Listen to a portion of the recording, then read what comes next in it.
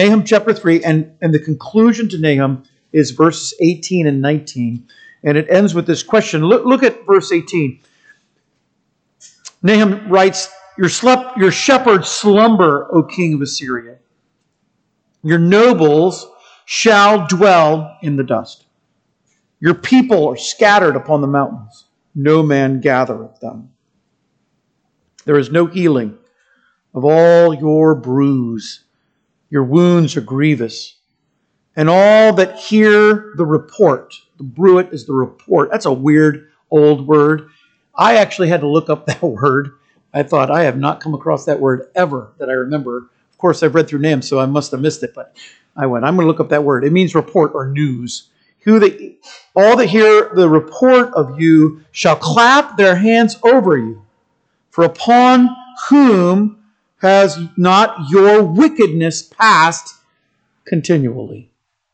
Since the Victorians, this is a reference to Queen Victoria of England. She lived 1819 to 1901. Since the Victorians, Western culture has been fascinated by the idea of God's love to the detriments of his other attributes, namely his holiness and his justice. Some have pushed back against this argument, claiming that God's holiness is his chief attribute above all others. In fact, I've been to ordination councils where they will ask the young man, they'll say something like, what is the chief attribute of God? And then if he doesn't answer with holiness, then there's kind of murmuring amongst the men there, and then they say it's the holiness of God. But I think that argument actually undermines the doctrine of God. God's attributes are as they are. He is holy. He is also loving. He's compassionate and he's just. And so I would say no attribute of God supersedes any other attribute of God. This is who God is. And so you find in the Victorian age God's love trumping his other attributes. And by the way, this was in the preaching of one D.L. Moody, lived 1837 to 1899, so just kind of overlapping the Victorian era. And he states that his evangelism ministry became truly effective. He really found a significant change in his ministry when he began preaching primarily on the love of God. So it's no wonder that during the time right after Moody, at the tail end of the Victorian era, Bible scholars began to question the point of Nahum's prophecy.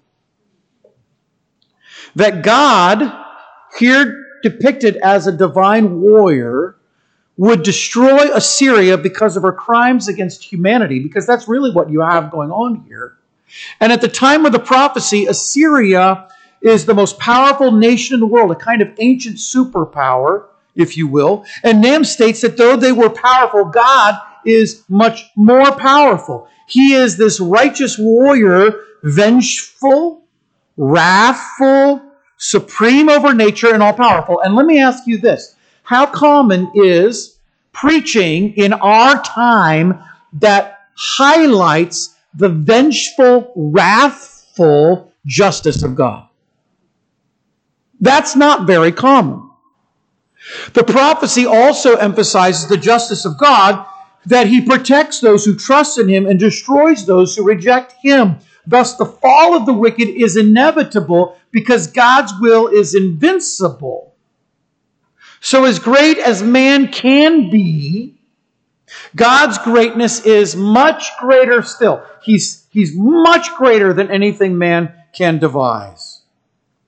And you think about the arrogance of the Ninevites and the king of Assyria, Ashurbanipal. God taunts him that his nation will be eaten up like a prey animal, like you're just a little rabbit.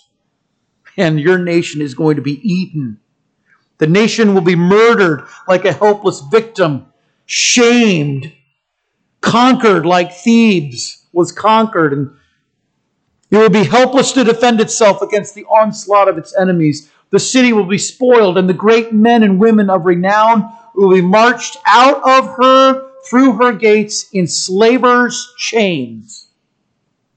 So the scholars look at that and they ask, how does that fit into the picture of an all-loving God? Well, the balance of God's love along with his justice is one of the more difficult aspects of theology. But if you think about it, Isn't God showing love in overthrowing this city and these people? Stop for a moment and think about all the people who've been harmed by the Ninevites, who've been conquered by the Assyrians. What of the thousands of people that the Ninevites killed or injured? What of the children of those families who were slaughtered by its armies? And what of the poor and the oppressed? The balance of God's justice with his love requires him to respond to oppression. And so in that vein, Nahum is God's warning to this pagan king and to his kingdom, warning Nineveh of a coming judgment. Now, from today's perspective, Nineveh's gone. It's nowhere to be found. It's in ashes. It might seem to be obvious that this judgment was coming, that Nahum's prophecy was legitimate. But remember, as I mentioned just a moment ago, at the time it was written, this did not seem to be obvious because Assyria is the lone superpower on the earth. And forgive me if I'm overlooking any powers in China or India. There were superpowers there, but the Bible doesn't really look beyond kind of that middle portion of the East. You have Europe and you have West Asia, the Middle East. That's kind of the Bible's purview. So there are other superpowers, by the way, the Chinese dynasties, the Indian dynasties, but you don't find those mentioned in Scripture.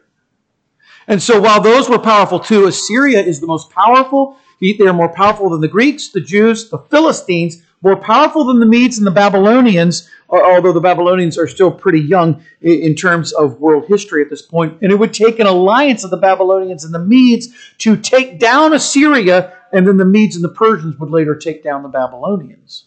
Now, what I want to do for a moment is just show you some slides, because these slides give you an idea in your mind of who Ashurbanipal thought he was and what he thought of his own kingdom. So can we show some slides here? Are they?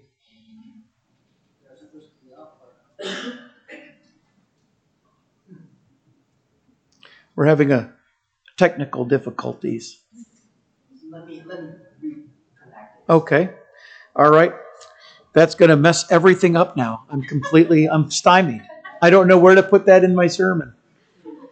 You guys will have to forgive me. You know, you was at the Wilds a week ago, and they had a song being sung, and apparently the guy conducting the song and the person running the AV got off, and so the wrong words were up on the screen, and then that problem in College Park, and then lo and behold, we have that problem. No, let's just all take a breather. This is unusual, but let's all take a breather here in the middle of the sermon and just wait for this to come up, because I want you to see these. These are really important. Ashurbanipal is a very powerful man. By the way, you're going to find in these slides, the majority of these objects are actually in the British Museum. If you went to London, you could walk into the British Museum and see these actual things. They have been taken, middle 1800s, taken from that region, what was Assyria, Ninevites, that would have been Persia, been taken from there and taken to, or Iran rather, and taken to London. How close are we? This computer itself is really slow. The computer's having trouble? All right, well, we'll come back to that. Ashurbanipal considered himself to be a powerful leader. His reliefs from his palace, which you would have just seen had you seen them, it was flooded and then destroyed. And it depicts him as this hunter-warrior who hunted lions and ruled a powerful nation. Now, I want you to stop for a moment, and I want you to think about who the Assyrians think that they are. We have the strongest military in the world. This is the Assyrians talking. This is 700s BC. We have the strongest military in the world. We also have, on top of that, the greatest economy in the world. And then on top of that, we have the center of all the arts and culture in the known world. There's actually in Nineveh a library with more than 30,000 clay tablets. It's written in Akkadian. The language, it looks like a chicken got a hold of some clay and just started, But for those who know Akkadian, they can read this. probably not easily, but they can read this and tell you what's actually being said. There are some interviews you can find online of people who can read Akkadian and actually are translating what these things have said. It's really quite fascinating. So I want you to stop for a moment. And remember, we started this series of messages talking about how the God that Nahum is describing is not America's God. Now, let's look at can we do it now? Are we good? Still no? All right, we're going to can that. We'll do it another time. Just let it go, turn on the lights, and we'll just forget it. Ashurbanipal, if you think about it, if you think about what he had, military might, economic strength, and the arts and culture hub of the world, doesn't that sound pretty familiar to you? Does that seem like somewhere you know of in this world? And yet Nahum is being written, and he's saying to them, because of your wickedness, I am going to end you. And this is what God promises. This is point number one. God promises to end the Assyrian nation. Her government is emptied of its qualified leaders. Look at verse 18. Your shepherds are asleep, O king of Assyria. So it's directed to Ashurbanipal. Your kingdom, your shepherds are sleeping, and your nobles are in the dust. Now, Nahum refers to these governmental leaders as shepherds and nobles. And the shepherds, this is a metaphor, I think, for those who lead the people about. Just like a herdsman has his little staff and he's leading around a flock of sheep. Or you have the nobles. These are the majestic houses of the nation. And you think of the great houses of Europe, we don't really have them so much in the United States, but the great houses of Europe were things like the Windsors and the Hanovers and the Savoys, or the Edwards of Scotland, even the House of Bonaparte in France. You had these families that were of great nobility and renown. These, he says, are unable to protect the city because they are asleep, and this can refer to actual sleeping. Dwelling in the dust might just mean to lie down. But I think actually what he's saying here is they're dead. So he's using this idea of a metaphor for asleep to mean they are no longer alive. And in this case, the leaders of the city are incapable of protecting the city because they're not around. They're gone. And because of this, there are no leaders who can lead. So if you think about what God's doing is, after all of these taunts that he's just given, of all the things he's going to do for them, he says, here's what happens to you. Your government goes away because all the leaders that you're depending on to function this nation will be gone. Even worse, your people then will be scattered. I think he's talking here about the self-interest or the self-centeredness of the people of Assyria. They're incurably self-centered. He says, your people are scattered on the mountains and no man can gather you back. Nobody can gather you back. So there's a vacuum of leadership along with these attacking forces. If you can imagine, you have an army. He talks about the flash of the sword and shield and spear. There's these chariots that are kind of going here and there, he said, through the city. And people are dying in heaps. Nobody is ruling any longer. Nobody's in charge. This kingdom is crumbling. And so what do the people do? What would you do? If somebody's attacking your city in this sense, what would you do? And they run. They run. The vacuum of leadership causes the people to scatter like sheep from a predator. And I have in my mind this image.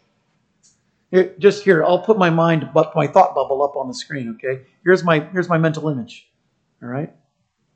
In my mind, I have this image of a black wolf kind of creeping out of the forest, and you have all these sheep, and then one of the sheep sees that wolf, and then boom, they bolt. And now that wolf is going around trying to catch a sheep, and those sheep are running and sprinting and running away for their lives. This is kind of like what he's talking about here. So he's comparing them to a sheep running from predators, and because there's no shepherd, there's nobody with a staff to protect those sheep. They're now governed entirely by their self-interest. They're now being controlled entirely by what's best for them. So in that sense, the nation becomes untenable. There are no Assyrians anymore. They're scattered, and the word here, to be scattered, is just spread out across the countryside. So the destruction of the city then, I think, is permanent. He says nobody can gather them back again. That when the shepherds are dead, the sheep will now flee for good. There's no longer an Assyrian flock. And with that in mind, then, look at verse 19. The nation becomes irretrievably broken. There is no healing of your bruise. The wound is grievous. It's like a diagnosis in a hospital. The patient, that's Assyria, has this incurable disease, an incurable sore. The bruise is like a fractured bone. Compared, this word is sometimes used for breaking pottery or breaching a wall. It's a fracture. It cannot be changed. The wound is like an injury from a beating. He says, you're healing, no healing of your bruise. Your wound is grievous. In fact, the words no healing, that's the beginning of the Hebrew sentence there. So you have a patient now in a hospital bed, and the patient is dying, and it's incurable. Hospice has been called in. This is not going to end with this guy getting up off of this bed and walking again and going about life again. This person is dying. That's the depiction that God is giving of Assyria. The patient is just waiting to die. So the city, he says, will be wiped out. And I want you to stop for a moment, and I want you to realize how incredible this is. Two thoughts. Number one, after Nineveh is destroyed, its destruction is so complete that until the 1840s or 50s, 54 maybe, 1854, it is believed by scholars to have never existed. That's fascinating. And you say, well, of course, it was in 700 BC. Can I stop for a moment and point out other cities of antiquity that are still around?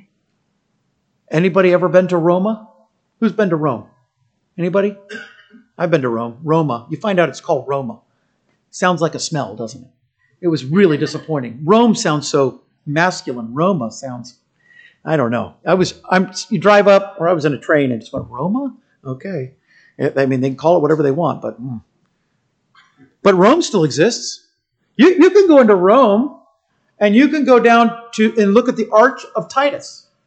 And you can look at this arch, and they actually have depicted on the arch the Romans carrying the treasures out of Jerusalem on that arch. You can see there's a whole bunch of these, the marble statues of the women or men with their missing heads and arms, An alien race, if that's all they saw, would think they were people with no heads and arms. I mean, I don't know if the marble just isn't strong enough to last the centuries, but they're missing those parts. But you can see them. They're just kind of littered and dotted across the countryside as you walk through Rome. You can see some of these things that go back before the time of Christ as you walk through Rome. Rome's still around. Jerusalem's still around. You can stand in Jerusalem where David stood. Stop for a moment and think about that. Now, you have to be Muslim because you can't get into the Dome of the Rock. They don't just let you in, I think, tourists. But that's the place where the ancient temple was. You can stand there at a place where Abraham was with his son Isaac. That's how far back that goes. Now, the Jebusites that David conquered and then established his city there, that's hundreds of years before we have the Assyrians. But he establishes Jerusalem. He writes about Jerusalem. Even after Jerusalem is destroyed, there are still people there. And you think about Jerusalem still exists. Athens still exists. You go to Athens and you can look up and you can see the Agora and all the things that go on. One of the incredible wonders of the ancient world. You can see those things that are there. And you can look at all of that. Understand, Nineveh's gone. Rome, Jerusalem, Athens, still around. What am I trying to convey to you? This is how thorough Nineveh is destroyed. You can't just go to Nineveh. Until the mid-19th century, you just couldn't visit. It wasn't around. It was buried under the dirt. And that's what God says he's going to do. And then that should lead you to think one more thing. How grievous was her wound? How awful is this nation? Rome is terrible. The Greeks weren't that great. And there are times in Jerusalem when you read Isaiah and Jeremiah and Ezekiel, those are almost depressing books. You read it how sinful the people were, as bad as they were. Do you know there's only a handful of places where God so thoroughly destroyed them you can't find them? Nineveh was one, Sodom and Gomorrah. I mean, to me, there's the comparison. So this is how much God says, I will end your kingdom.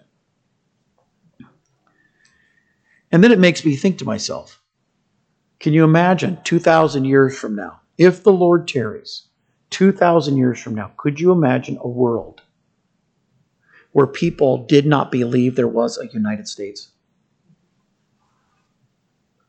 Can you imagine? You say, that's impossible. We have the internet. I mean, you look at a map. I mean, unless you had no education at all, you would know. Well, that's us today. That's Assyrian thinking. That's Ashurbanipal's thinking. God can do what he wants. And he could so bury our country if he chose to. He could so bury our country that it would be thousands of years before anybody would find that he was even here. It's that amazing. With that in mind, then, the question is God justified in doing this? Now, we go back to remember at the beginning, I mentioned in the Victorian era, scholars were looking at this book and going, this doesn't belong in the Bible. This shouldn't even be here. This is not a loving God. This is not God loving people. This is something completely different. But I'm going to say to you, I think the results are justified. That's point number 2.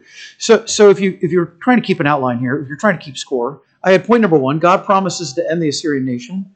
Her government is emptied of qualified leaders, letter A. Letter B, her people are incurably self-centered. Letter C, the nation is irretrievably broken. This is point number 2 then. The results are justified.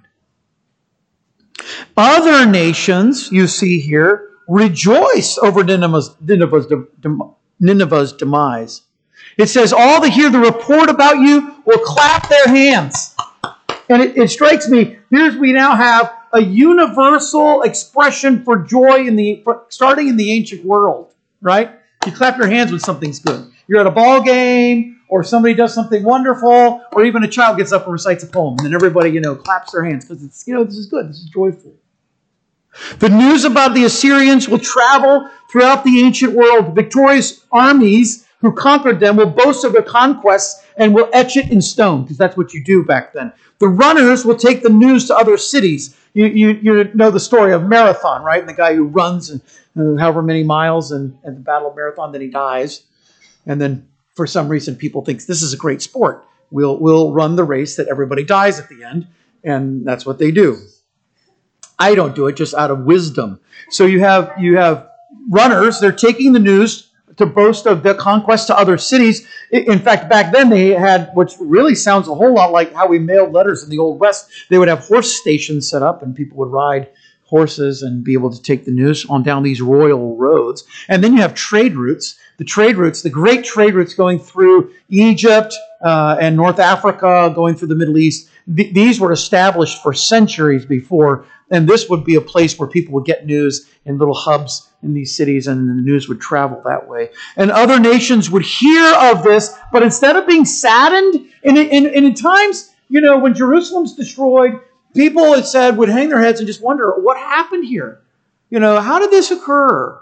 Well, then you'll know it was because God was angry because they were idolatrous. That's not what's going on here. People hear about this, and instead of being saddened, they're excited. They're rejoicing.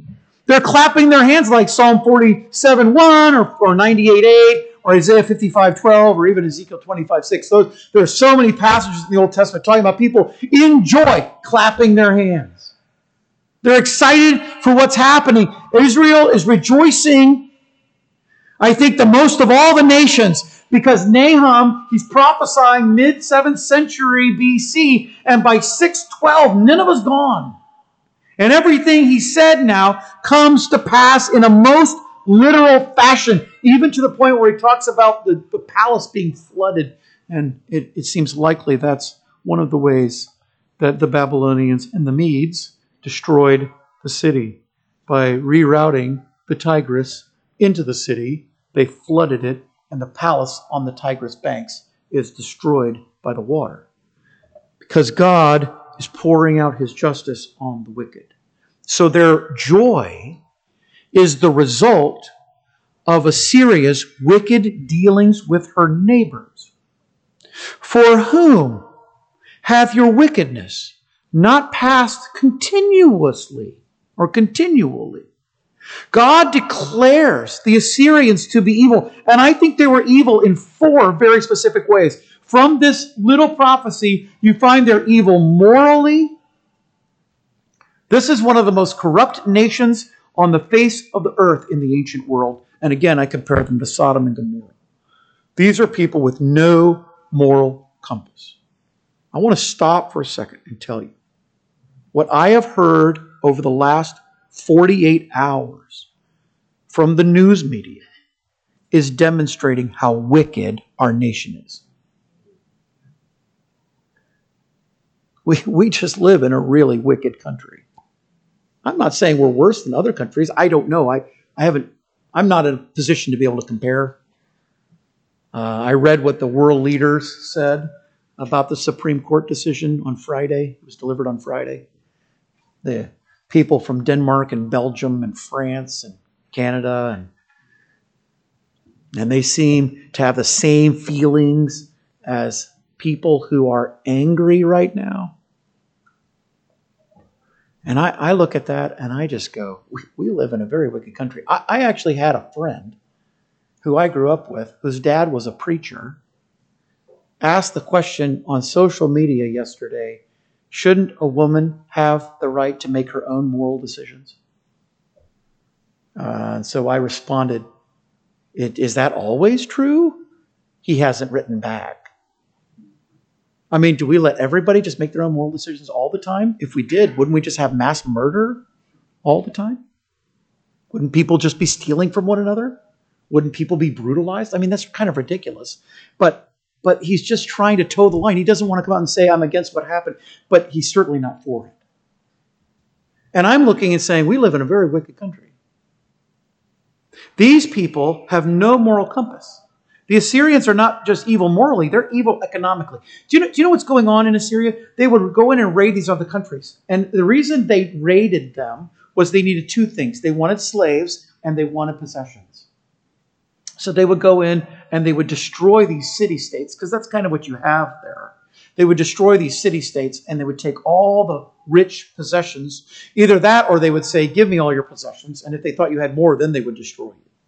But they were wicked economically. And at the same time, they had merchants. And apparently, in this time, there were these business leaders. And the business leaders were only interested in one thing, and that was enriching themselves. In fact, early in the prophecy, Nahum says, your merchants leave you. They get out of town. They don't want to be in Nineveh anymore. It's going away. It's obviously doomed. We're going to go other places. And these are people who were evil economically. They're evil civilly. Nineveh is the nation, Assyria is the nation that invented crucifixion. They were trying to discover what is the way we can torture a person the most for the longest period of time before he dies, and that's what they came up with. These are horrible people. Their depictions on some of the images, and I didn't put these if we had seen them. I did not put these images up, but there are depictions of horrible acts of brutality. This is who the Assyrians were. They were cruel people to their enemies, and they were evil spiritually. I want you to stop for a moment and realize Jonah comes along about 150, I think, years earlier. He comes along and he says, you need to repent, or in 7 days Nineveh will be overthrown. And the people do repent. Maybe not a revival in the sense that we think about when we think about spiritual revival, but clearly they turn And even the king comes off his throne, whatever it is at the time, not the Assyrian power that we're talking about now, but still clearly significant. He takes off his royal clothes, puts on sackcloth, sits down in the ashes, and he repents. And God chooses not to destroy the Assyrians and Nineveh. But now, here all these years later, another prophet comes, and he gives a warning, and they reject that message. To the point where the Ninevite leader, the Assyrian king, Ashurbanipal, calls Manasseh from Jerusalem and says, come and answer for your prophet and for this book. And so when you think about, is God justified in what he's doing to these people, a people who are evil morally and economically and civilly and spiritually, I think the answer has to be yes. Thus, the destruction of Nineveh is morally just. It is justifiable. And in that, I think, is where we have our greatest danger. Because we will not escape the justice of God here. I'm just telling you. I'm not giving it as a happy thing. I'm not trying to be doom and gloom. And I'll probably get the doom and gloom lecture on the way home. You know, I get that sometimes. Oh, we're in different cars. I'm safe. And because she'll forget by the time we get to the house. I won't get the doom and gloom lecture. So, honey, you were doom and gloom tonight. You know, I'm not trying to be doom and gloom. I'm just telling you, God's justice is true. It is always righteous, and you just can't live this way and get away with it. This is what's coming. I'm not saying it'll be like this. I have no idea. I have no prophecy from the Lord. I'm just saying we cannot escape the justice of God. The justice of God is coming. So how should we respond then to the story of Nahum, the prophecy of Nahum? And I have 3 ideas. Number 1, I think we must, as believers, renew our commitment to praying for our nation. To really, truly pray that God will reach hearts with the gospel. Do you know what the most patriotic thing in the world is? And this is point number 2. Church planting. There's nothing more patriotic than church planting. And the reason I say that is because when you reach a community and you put another voice in that community to turn people away from sin and turn them to Christ, you're doing some most amazing things. My dad was in politics for 15 or 16 years. And he made friends with people in politics. And one gentleman was on the town council there in Greenville, South Carolina. And he later became the Secretary of State for the state of South Carolina. But while he was on town council, my dad led him to the Lord. And after that man got saved, he was truly changed. He was a different person.